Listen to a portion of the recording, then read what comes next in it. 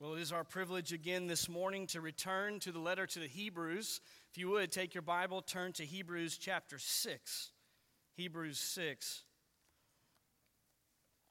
It was in the fall of 2019 that my wife Rebecca and I had the privilege of going with a group from our sending church to visit Israel. Some of you were even on that trip with us, and it was a rich blessing. I hope one day that maybe our church can go and take a similar trip.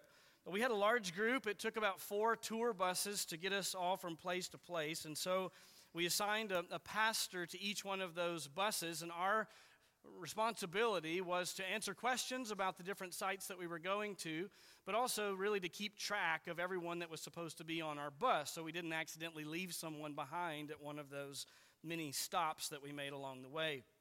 So in order to do my job well as the bus pastor, I had to become very familiar with everybody on the bus, knowing their names, counting them on and off the bus. And I found the easiest way to keep track was to be at the back of the group. So the tour guide was at the front, I was at the back, and that way no one got lost in between. But from that vantage point, I got to quickly understand that there are 2 kinds of people when it comes to visiting historical sites.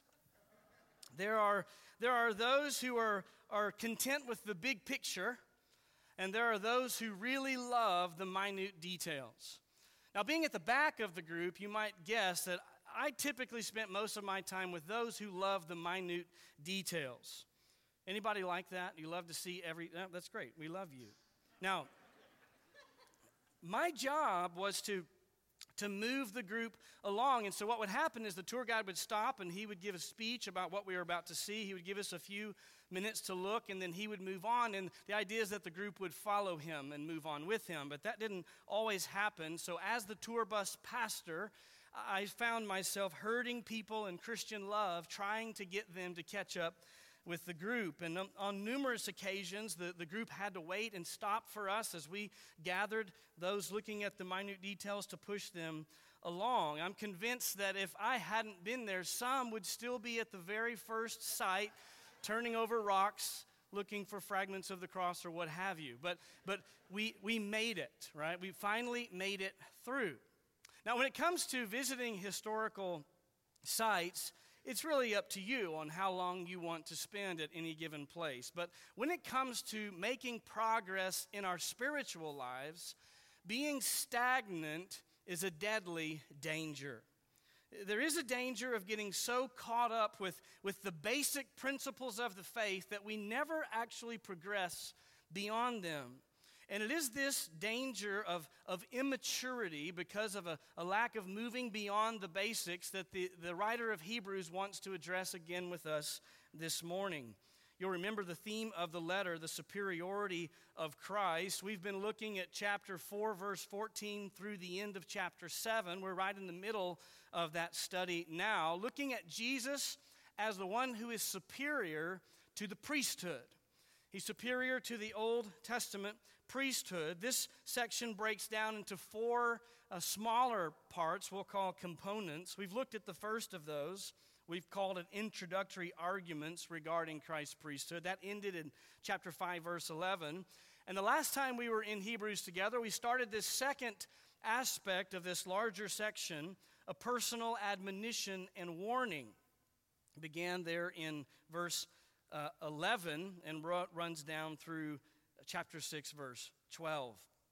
Now, the truth is we could stop at chapter 5, verse 11 and cut out from there to chapter 7, and the argument would continue to run seamlessly, the argument about the priesthood of Christ.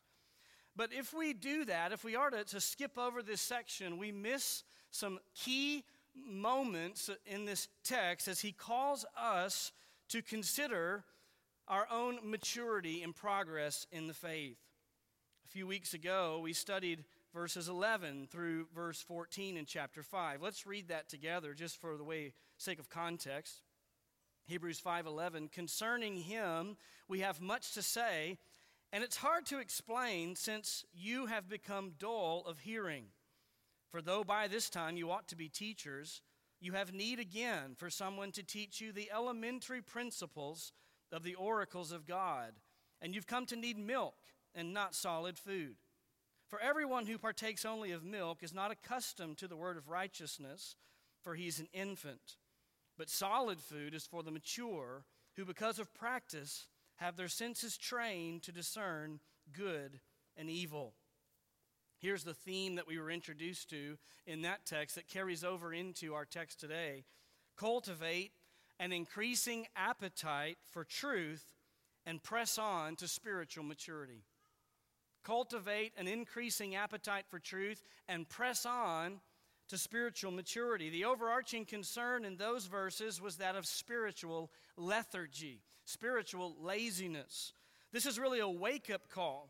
What the author says is, I want to progress in my argument about the priesthood of Christ, but I can't, and it's not because these things are hard to understand. It's because you have become dull of hearing. It's because your ears are closed off due to spiritual laziness. There were two primary ways this laziness evidenced itself in the original audience: a failure to grasp basic truths and a failure to develop a mature palate. He says you ought to be teaching others by this time, and yet you need to be taught. You ought to be on to solid food, but you're still on milk, and the result of that is that they failed to develop what he called discernment. They don't have spiritual discernment because they are dull of hearing. Now, he's concerned that this will make a shipwreck of their faith, and so he seeks to right the ship by grabbing a hold of them and calling them, in our text this morning, to press on to maturity. Understand that the author has high expectations and high hopes for these people. He's not condemning them and leaving them there, but he intends for them to move forward, and he has every expectation that that's exactly what they're going to do. He'll make that clear later in chapter 6. But let's read our text together this morning, Hebrews 6, verses 1 to 3. Therefore, leaving the elementary teaching about the Christ, let us press on to maturity, not laying again a foundation of repentance from dead works and of faith toward God, of instructions about washings and laying on of hands and the resurrection of the dead and eternal judgment. And this we will do if God permits. He begins here with this overarching concern, which is that of spiritual progress in verse 1. And it starts with the word therefore. So this flows right out of what he said last week, this highlighting of their spiritual laziness. He says, because that is your current condition, you need to do something. You've got to come out of that condition. Therefore. And this is going to lead us into this introductory statement, therefore, leaving the elementary teaching about the Christ. Now, this is not the primary verb in this text. This is really setting us up. It's laying the table for the primary instruction, which is to press on.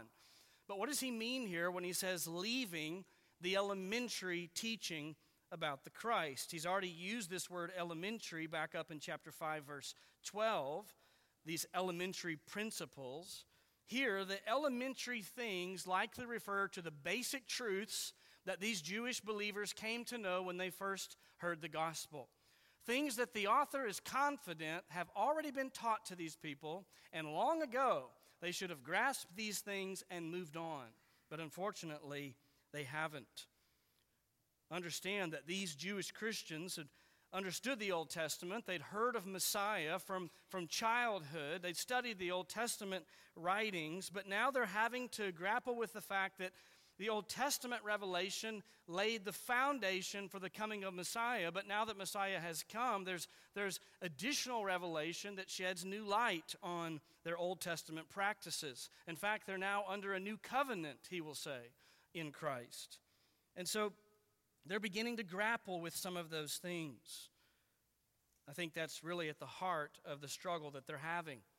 Understand, when he says that you need to leave the elementary things, he doesn't mean completely leave them behind. Think of it like we do in the realm of mathematics.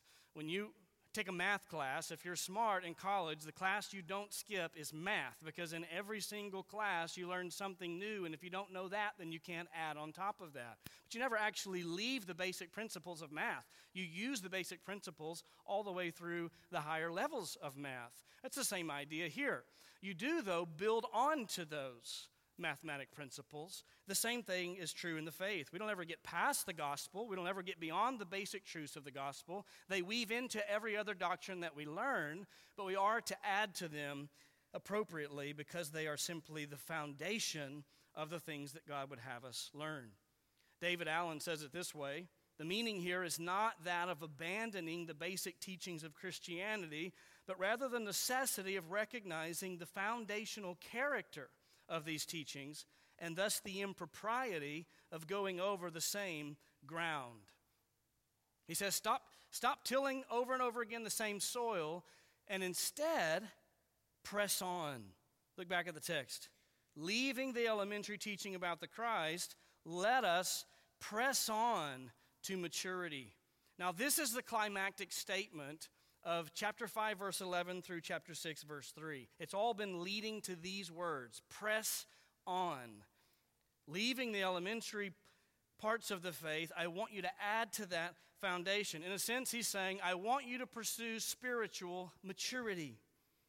It is the inactivity of these Christians that's gotten them in this mess in the first place. And the solution to that is to do an about-face and to press hard in the other direction to begin understanding more truth and then applying that truth to their individual lives. This is a good reminder that when we think about sanctification, we ought not to think of a roller coaster. I think a lot of people think of sanctification like this. They go through life and there are the peaks and the highs and the spins of a roller coaster, and as Christians, we're just holding on for dear life until the ride is over. But that's not sanctification. Think of sanctification instead like being in a kayak and rowing upstream against the current. The idea is that if at any point you stop paddling, you don't stay in the same place. But the current begins to take you and move you backwards. The scenery becomes eerily familiar. Old sins that you thought were dead and gone begin to rear their ugly head. Why? It's because in sanctification, we are not to be passive, but we are to be active. And that is why he says, press on to maturity. Lethargy is dangerous because it makes us vulnerable to the currents of temptation that are constantly coming at us from the world, the flesh, and the devil. This is why we're often most vulnerable to temptation, not only in our most desperate times, but at our best and highest moments as well. Have you ever noticed that before? In our desperate moments, we're vulnerable to temptation because the current gets so strong that we begin to think it's futile to try and paddle against it. It's just too strong. It's just going to wash me away. And so Christians, unfortunately, take on the let go and let God, Jesus take the wheel kind of approach and just see what happens. When instead they ought to take on the approach of trust God and paddle fiercely. That's the correct response in trials. But on the other hand, in our highest moments, the feeling of gratification that comes with success and happiness often causes us to think wrongly that it's now safe to take a break from paddling and to look around at the scenery. We may even think that somehow we've earned a moment of reprieve from all of our hard work and all of our spiritual progress. But understand that to stop paddling in the life of sanctification is to make a provision for the flesh. You remember Romans 13:14. But put on the Lord Jesus Christ and make no provision for the flesh in regards to its lust. You and I cannot afford to fall prey to this sin of spiritual lethargy that the author is so concerned about in the lives of these Christians. We mentioned this last week, but it applies here as well, and that is that the standard of righteousness is in fact the perfect righteousness of Christ. And what that means for us is that we never reach a moment in our lives here on earth that we've arrived in our sanctification. There's always another degree of holiness to reach for when the goal is the perfection of Jesus Christ. Understanding we won't reach that until he brings us home, but that nonetheless is the standard. So that means if by chance you've fallen prey to the temptation of thinking pridefully that you have reached a spiritual plateau, that you've reached your limit in holiness and the pursuit of the things of God, that you need to correct that understanding. And to help us with that, let's just think for a moment about the Apostle Paul. I think if we would say anyone outside of Christ had reached a sincerely high level of spiritual maturity, we would put Paul on that list, right? And yet, look at Paul's perspective of himself. Philippians chapter 3, beginning in verse 12. He says, "Not that I've already obtained it or have already become perfect, but I press on." There's our idea. I press on so that I may lay hold of that for which I was laid hold of by Christ Jesus. Verse 13, "Brethren, I do not regard myself as having laid hold of it yet, but one thing I do, forgetting what lies behind and reaching forward to what lies ahead," here's our word again, "I press on toward the goal of the prize of the upward call of God in Christ Jesus." This is Paul's mantra. This is his own self-perception. When he looks at himself, he says, I don't look at myself as having attained to this righteousness. Therefore, I continue to press on every day, all day. Now, if that was the perspective of the Apostle Paul, certainly it ought to be the perspective of you and I.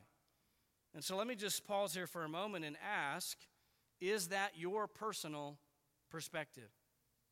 I haven't reached the mountaintop of sanctification. I must press on. Is that how you live your own personal life? Do you take what God has given you and your mental capacity and stretch it to the limits to understand greater depths of truth? And then do you let that truth shine a light on your heart so that you evaluate yourself in accordance with that truth, that you might then be conformed to it by the power of the Spirit? He's calling for us to pick up the spiritual paddle and row upstream. But these Jewish Christians being addressed here in Hebrews have obviously grown lethargic in some way, and their growth in the faith has been stifled. And the cause of that stagnation now has to be rooted out. And that's what the author gets to now. As he begins to put his finger on the things that have caused them to stagnate in their faith, he's going to give us two requirements for spiritual progress.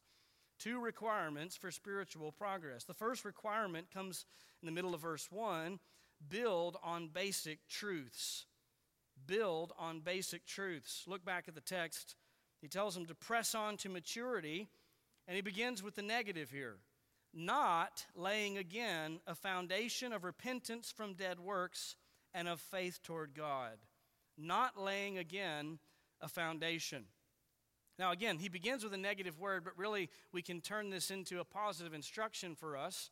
These are things we're to avoid doing if we want to positively progress in the faith. Notice the word again, not laying again a foundation. He's saying this is the foundation. It ought to be the foundation of your faith, but you should have already learned it. We don't need to keep going back over that foundation once it's been laid. Instead, we're to build on top of that foundation. This is one of the reasons why we're so committed to expository preaching in the church. It helps keep us from relaying the same foundation week in and week out, only teaching those things that are most comfortable and most enjoyable, but having to walk through verse by verse through the Scripture. That ought to be our regular steady diet in the church. It ought to be the way we think about the whole counsel of God in our personal, private lives. But when it comes to these Jewish Christians, apparently there were specific topics that were really tripping them up. They weren't getting past certain topics, and now he's going to list those for us. What were the things that they were getting tripped up over? It's the things that are part of this foundation. Now he's going to list 6 different things, 6 truths that these Jewish Christians were struggling to move beyond, and he's going to list them for us in 3 pairs. So he pairs the 6 together, 6 truths in 3 pairs. And each of the pairs have a theme, a basic theme. Here's the first pair. Pair number 1, we'll call the basics of saving faith. The basics of saving faith. Look back at the text again. Not laying again a foundation of repentance and faith. Repentance from dead works and of faith toward God. These are the 2 truths. Repentance from dead works, truth 1. Faith toward God, truth number 2. This is a great reminder for us, by the way, that from the beginning of the New Testament, it's very clear that there is one appropriate response to the gospel, and that's to repent of your sins and to put your faith in Jesus Christ. That twofold response is consistently the response given to us throughout the entirety of the New Testament. True repentance demands biblical faith, and biblical faith demands true repentance. They're like two sides of the same coin. Let me show you this quickly in Scripture because this is a foundational issue. How do we know that repentance and faith are both required? It's important to know that sometimes only one of those is mentioned, but I would argue that even when one is only mentioned, both are assumed. Let me show you why I would say that. Here's example number one. John the Baptist prepared the way for Christ by preaching repentance. Matthew 3, verses 1 to 2. Now in those days, John the Baptist came, preaching in the wilderness of Judea, saying, "Repent, for the kingdom of heaven is at hand." John's role was to lay the road, right? He was to lay the pathway for the Messiah, and that pathway was a pathway of repentance. But what about Jesus? Example number 2, Jesus, in his first recorded public message, was a call to repentance and faith. Mark 1. Now, after John had been taken into custody, Jesus came into Galilee preaching the gospel of God and saying, "The time is fulfilled and the kingdom of God is at hand. Repent and believe in the gospel." Moving on from there, example number 3, the first gospel message at Pentecost is a call to repentance and faith. This is Peter preaching after the Holy Spirit has come down to the group that's gathered there in Jerusalem. Now, when they heard this, they were pierced to the heart, that is Peter's message, and said to Peter and the rest of the apostles, "Brethren, what shall we do?" What does Peter tell them?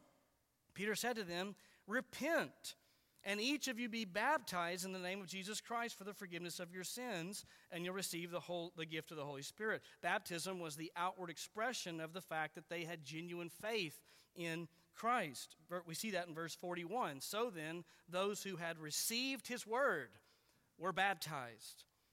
A fourth and final example, the first gospel message to the Gentiles. So after Pentecost, now the gospel's coming to the Gentiles. Guess what we have again? Repentance and faith. This is Peter speaking to Cornelius and those gathered with him in Acts chapter 10. And he ordered us to preach to the people and solemnly to testify that this is the one, speaking of Jesus, who's been appointed by God as judge of the living and the dead. Of him all the prophets bear witness that through his name everyone who believes in him, there's faith, receives forgiveness of sins. And then as Peter's preaching, the people obviously believe because the Holy Spirit falls on them as a testament to that. Now in the next chapter, the Jews are upset with Peter because he's gone into a Gentile's house and he's preached the gospel to Gentiles. And he says, hold on, God told me to go, and God testified to the fact that he saved them. Listen to what happens in Acts 11, verses 17 to 18. Therefore, if God gave to them, these Gentiles, the same gift of the Holy Spirit as he gave to us also after believing in the Lord Jesus Christ, there's faith, who was I that I could stand in God's way? But now listen to the response of those who are hearing this from Peter in verse 18. When they heard this, they quieted down and glorified God, saying, well then, God has granted to the Gentiles also the repentance that leads to life. Now, I think you can see clearly that repentance from sin and faith in the gospel of Jesus Christ have been the customary response to the gospel, the saving response to the gospel since the very earliest days of the New Testament. Repentance then involves a change of mind in which a person is convicted of their sin and makes a determination of the will to forsake that sin and then to follow in obedience after Jesus Christ as Lord. This is more than just admitting that you're a sinner. It is admitting that you have sinned, confessing that sin, and a commitment to turn from that sin and follow Christ. Faith describes a person who understands and believes the key facts of the gospel, namely that Jesus is the Son of God, born of a virgin, lived a perfect life, and offered that life as a sacrifice to God to pay the penalty for sin. Then he rose again on the third day and is alive even now at the right hand of the Father. True Christians not only know those facts, but they've trusted their whole eternal destiny in those facts. They have trusted that Jesus Christ alone is the only one who can save them from God's wrath over their sin. Now, this twofold response of the gospel of repentance and faith has been the saving response since the beginning. Now, why am I belaboring this point? Well, I'm belaboring it because it's here in the text, and I want to make sure that we understand it and that it is foundational, that it's essential. But it's also a doctrine that's come under attack. This idea of the necessity of repentance. Some have claimed that repentance from sin is a work, and that to call people to repent is to have a works-based salvation. But you read it with me in Acts 11. When the Jews referred to the repentance of the Gentiles, how did they describe that? God has granted repentance to the Gentiles.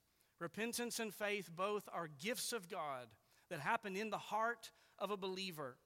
A repentant heart will express itself eventually in good works as a result of that repentance and new life. But a person's not saved by those works, and repentance itself is not a work. And this is important for us to understand because though this is one of the elementary things that the author of Hebrews says, this is basics, okay? This is not deep theology. He's saying this is the baseline. This is the gospel. But though it is elementary, unfortunately in the church, it has been watered down to the point that salvation and the response to the gospel is simply checking a box on a commitment card or raising your hand or repeating a prayer after someone else. But that was not the response of the New Testament. It's clear the response to the gospel is repentance and saving faith. And I would just say to you this morning, if you've never truly humbled yourself before the Lord, repented of your sins, and turned to God in faith, do that this morning. That is saving faith. But the point here in the text, of course, is that this is basic. The author is saying, you already know these things. We don't need to return again and wrangle over these issues. And specifically, he uses this term, repentance from dead works. What are dead works? There's a lot written about this. Some would say these dead works are repenting from works-based salvation, and they're dead in the sense that they're ineffective. If you try to work for your faith, it won't save you, and that is true. Any work towards salvation is ineffective, but I think here in context, he's using the word in the same way he'll use it later in Hebrews chapter 9. Let's look at that together. Hebrews 9, verses 13 and 14. This is important because it's going to help us understand why they were struggling with these basic issues. Hebrews 9, 13 and 14. For if the blood of goats and bulls and the ashes of a heifer sprinkled those who've been defiled, sanctifying for the cleansing of the flesh, how much more will the blood of Christ, who through the eternal Spirit offered himself without blemish to God, cleanse your conscience from dead works to serve the living God? Cleanse your conscience from dead works. We could say from evil deeds. I believe this is really a call to repentance from the deeds of darkness. They're dead in the sense that they lead to eternal death. And that's important because repentance from evil deeds or sin was important not only to Christians, but to Jews. The Jews saw that as important as well. But remember, under the Old Covenant, while repentance was surely a matter of the heart, remember there are many passages that talk about being circumcised in your heart. God's always been concerned about the heart. But legitimately, under the Old Covenant, that repentance of the heart had certain required outward expressions. You had to make a sacrifice. You had to make certain offerings. There were ceremonial washings involved under the Old Covenant. And I think that gets to the heart of why this was tricky for these Jews. Because we might say, well, why are they tripped up on repentance and faith? This is basic. I think what's tripping them up is trying to reconcile the aspects of the outward ceremonial requirements under the Old Covenant with heartfelt New Testament repentance that didn't require those things. These Jews are being tempted to try and synchronize some of their Old Testament practices with the New Testament call to repentance and faith. And the reason that I think that is because of the second pair of truths that the author brings up here. This is pair number 2 in verse 2. We'll call the basics of Christian practice. The basics of Christian practice. Look back at verse 2. This ties into this foundation, not laying again a foundation of instruction and washings and laying on of hands. Of instructions about washings and laying on of hands. Now, I'll confess to you, this is one of those passages in Hebrews where commentators struggle to be definitive because it's impossible to be definitive on exactly what the author is referring to with these washings and laying on of hands. But as we look at the context, I believe we can make a very good, not just guess, but statement about the primary point of what the author means. And I think it gets to the heart of the difference for a Jew when they came to know Christ and a Gentile when a Gentile came to know Christ. Think of it this way. For a Gentile, turning from dead works meant a wholesale leaving of their former life. That's our testimony. For most of us are Gentiles. There was nothing about our sinful life that was redeemable or good. We don't need to do any of those things anymore. They're dead and gone. We repent of those, and now we follow Christ. But for a Jew, while that's true in regards to their sin, many of the practices that they used to practice are in the Scripture. I mean, inspired Scripture tells the Jews under the Old Covenant to do certain things. And so you can see why they would get tripped up as they repented. They began to follow Christ. And they say, I understand that my sin must be forsaken, and even that I'm not saved by these works, but shouldn't we still do some of them? I mean, they are commanded in the Old Testament. You can see how they were tempted to hold on to some of those old practices, not to mention the social pressure that would have been there from family and friends. Think of it this way. Many of us are patriotic. There's nothing wrong with being patriotic. You love our country. Many of you probably served our country. There's nothing wrong with that.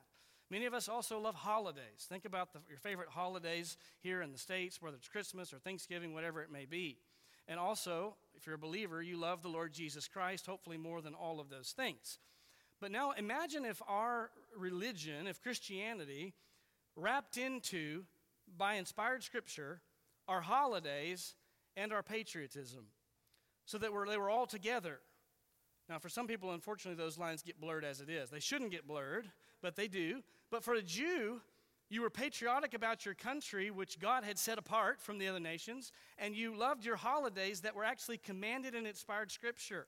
And so for you to forsake doing those things would have been very difficult and would have caused a lot of tension even in your own family, for you to begin to speak differently and think differently according to the New Testament. I think some of that's what's happening here. These Jews are struggling. That's why they're stuck. They're struggling to move on, specifically from washings and laying on of hands is what's mentioned here. Now let's talk about these words. What are these washings? Now, some would argue that this is a reference to Christian baptism. But the problem with that is that the Greek word used here that's translated washings is in a different form than the word that's used for baptism in the Greek language. Now, they have the same root. If you look at the words in Greek, they look very similar. But this word is plural and is used in the New Testament to refer to Jewish ceremonial washings most frequently. This is why the commentators go back and forth on this issue. I believe here that primarily what's in view are these Jewish Christians struggle with the significance of their old ceremonial washings and Christian baptism and trying to bring those two things together. How do they relate in their mind?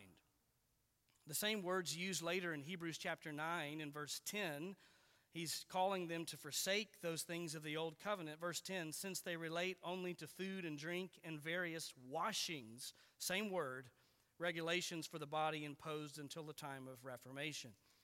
So with that in mind, I think that's why these Jewish Christians are struggling. Perhaps they're wrangling over this new washing, if you will, of Christian baptism that we're all commanded to be baptized, but also what about all these other ceremonial washings that are commanded under the old covenant? But what about this second idea of laying on of hands? What is meant here? Well, I would say this is even more difficult to identify exactly than the washings, but the basic point, I think, is the same. There were instances under the Old Covenant in which the laying on of hands were significant. Remember, we've talked about making sacrifices. You laid your hand on the head of that sacrifice. Also, when men were ordained to certain positions of leadership, there was a laying on of hands as part of that ceremony. Fast forward to the New Testament, the laying on of hands is also significant. We see the apostles laying on of hands as the Holy Spirit is given to these different people groups as they come to know Christ in the book of Acts. If you're interested in that and what that means, I would recommend to you a book called The New Covenant Ministry of the Holy Spirit by Larry Pettigrew. I can't go into all of that, but we have it in the bookstore, The New Covenant Ministry of the Holy Spirit by Larry Pettigrew. But there's this laying on of hands that happens. We'll look at one example in Acts chapter 8. When Philip shares the gospel in Samaria, the Samaritans come to true faith, and the apostles come and lay their hands on them. Acts 8, beginning in verse 14. Now, when the apostles in Jerusalem heard that Samaria had received the word of God, they sent to them Peter and John, who came down and prayed for them that they might receive the Holy Spirit. For he had not yet fallen upon them. They'd simply been baptized in the name of the Lord Jesus. Verse 17, then they began laying their hands on them, and they were receiving the Holy Spirit. And so we see this happening where as these people groups are coming to hear the gospel, this doesn't happen every time someone is saved, but for the first time that this people group hears the gospel, there's this laying on of the hands by the apostles, and the Holy Spirit falls on those people. Also, the idea of ordinations in the New Testament. In both Timothy and Paul and Barnabas, there's this laying on of hands to set them aside for a special work. Acts 13, verses 2 to 3. This is Paul and Barnabas. While they were ministering to the Lord and fasting, the Holy Spirit said, set apart for me Barnabas and Saul for the work to which I've called them. Then when they had fasted and prayed and laid their hands on them, they sent them away. Now, just like with the washings, I believe what's happening here is that these Jewish people they're trying to reconcile the laying on of hands that were involved under the Old Covenant and these instances of laying on of hands involved in the New Covenant, and they're trying to reconcile those issues, and they're struggling to progress beyond these questions and these ideas. But the key here, I know that was a lot, but don't get lost in that. The key here really is to understand that the author expects that they should already know the answer to these questions. That's why he says, don't lay again a foundation of these things. What he's saying is, I am confident you already know these things because you've been taught. So why are you still stuck here? You should move on, press on to deeper water. You don't need to be stagnant in your faith, wrangling over these things any longer. But there was one final pair of truths that was also tripping them up. These are easier to identify. Pair number 3, the basics of future hope. The basics of future hope. Look back at the text, verse 2 again. Not only are they not to lay a foundation again of instructions about washings and laying on of hands, but also they're not to relay a foundation regarding the resurrection of the dead and eternal judgment. The resurrection of the dead and eternal judgment. Now, the reality of resurrection and even the idea of eternal life and eternal judgment are not just New Testament concepts. A well-educated Jewish person would have understood the Bible also talks about these things through the Old Testament. Look at Daniel chapter 12, verses 1 and 2. Now, at that time, Michael, the great prince who stands guard over the sons of your people, will arise, and there'll be a time of distress such as never occurred since there was a nation until that time. And at that time, your people, everyone who's found written in the book will be rescued. Verse 2, many of those who sleep in the dust of the ground will awake. What is that? Resurrection. Many of those who sleep in the dust of the ground will awake, these to everlasting life, but the others to disgrace and everlasting contempt. So this was an Old Testament doctrine the Jews were familiar with. But of course, it's also a New Testament doctrine. We could go to many places, but Revelation chapter 20 lays this out very clearly for us, verses 11 to 15. Then I saw a great white throne, and him who sat upon it, from whose presence earth and heaven fled away, and no place was found for them. And I saw the dead, the great and the small, standing before the throne, and books were opened. And another book was opened, which is the book of life. And the dead were judged from the things which were written in the books according to their deeds. And the sea gave up the dead which were in it, and death and Hades gave up the dead which were in them, and they were judged, every one of them, according to their deeds.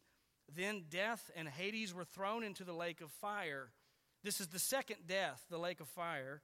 And if anyone's name was not found written in the book of life, he was thrown into the lake of fire. Both the Old and New Testament teach that there will be a resurrection from the dead for both believers and unbelievers. We would have bodies fit for eternity. Believers for eternal life with God, unbelievers for eternal damnation in hell. This is the clear teaching of Scripture. But apparently this point was somehow becoming a sticking point for these new Jewish believers. And we might relate it to perhaps just a fascination with a particular doctrine. We see this happen all the time with things like eschatology.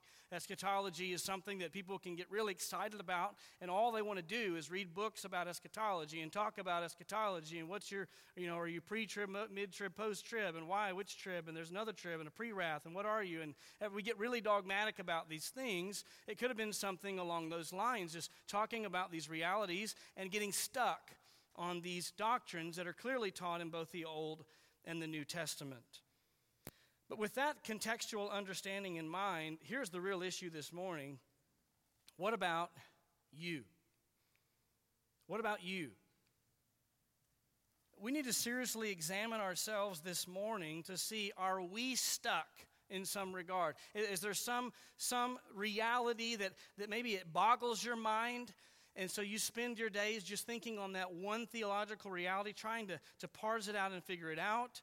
Is there some debate, and all you want to do is get online and debate that one issue, and you're ready for anyone to take you on? Is there anything that has so captured your attention that that's all you're thinking about in the Christian life?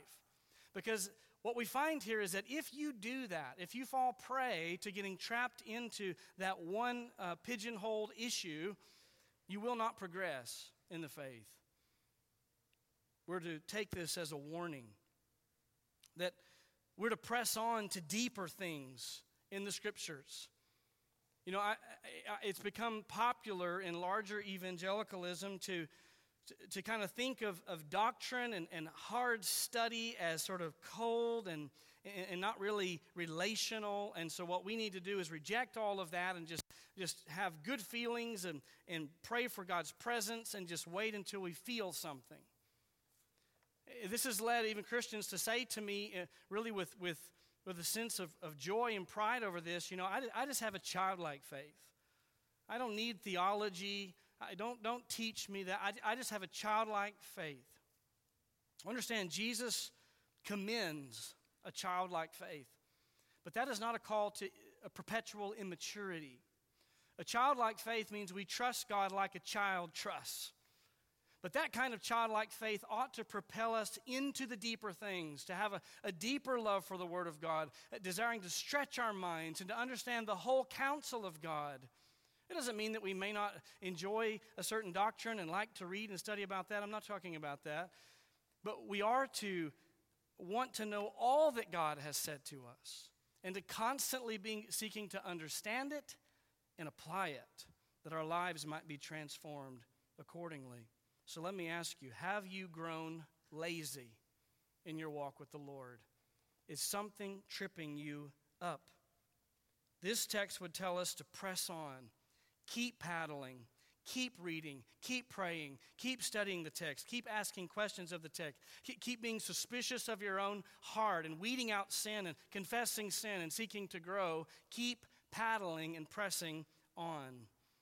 This is Paul's instruction to the Thessalonians, 1 Thessalonians 4:1. Finally then, brethren, we request and exhort you in the Lord Jesus that as you receive from us instruction as to how you ought to walk and please God, just as you actually do walk, that you excel still more.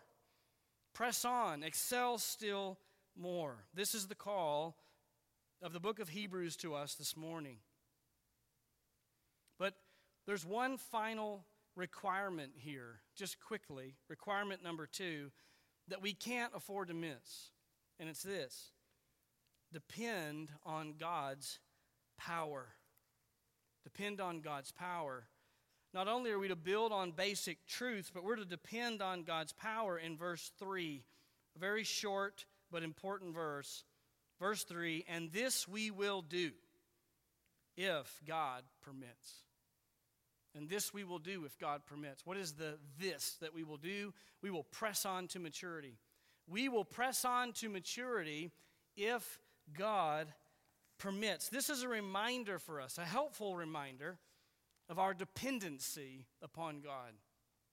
Yes, everything that I've said about sanctification is true. It is not passive. It's very active. You've got to paddle. You've got to strain your spiritual muscles to grow. That's absolutely true. But don't ever think that it is your striving and your paddling that will produce 1 ounce of actual holiness in your life.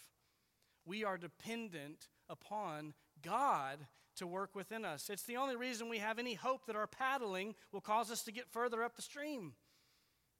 If God permits, we will progress. That ought to be an encouragement to us. It's a reminder that God is both our help and our hope. It puts strength in our arms. It puts wind in our sails. It causes us to pray. Understand that when we're truly dependent on God, when we recognize our dependency, one of the signs of that will be not only a desire to study the Scriptures, but to hit our knees in prayer, because we recognize that none of it will make a difference if God doesn't work in me. Let me ask you, when you read the Bible, when you open the Scriptures, how often do you pray first that God would illuminate the truth to your heart, that He'd help you to understand what you're reading, and that He'd help you to see sin in your life, that you can confess it, forsake it, and grow? Just a simple time of prayer to acknowledge our dependency before we just rush in to the Scriptures. When's the last time you prayed for God to sanctify you, to sanctify your loved ones? You want to pray for your husband and your wife? Pray that God would, if they're a believer, that He would sanctify them. How often do we pray, God, deliver us from evil, as Jesus taught us to pray? This ought to be our commitment as we press on and we give our maximum effort to grow in maturity 1 degree after another. We recognize it'll only happen if God permits. Let me just say, when He says if God permits, He doesn't mean to call into question whether or not God desires for our holiness. God desires for your holiness more than you ever will or could. It's just a reminder for us that we are dependent wholly upon Him. And so as we wrap up these powerful verses, let me just leave you with the one overarching application. It's clear. It's right here on the pages of Scripture. Press on to maturity. What do you do with this? You take it and you let it motivate you to press on to maturity. For these Jewish Christians, it seems that some of these things, perhaps this preoccupation with the Old Covenant versus the New, it was tripping them up. It was keeping them stagnant in their faith. So is there some doctrine, as we said, that's captivated your attention, that's keeping you bogged down? Maybe it's not some doctrine that's tripped you up. Maybe it's much more mundane. Perhaps for you, you need to consider how you're currently using your time. Are you just wasting time on other things?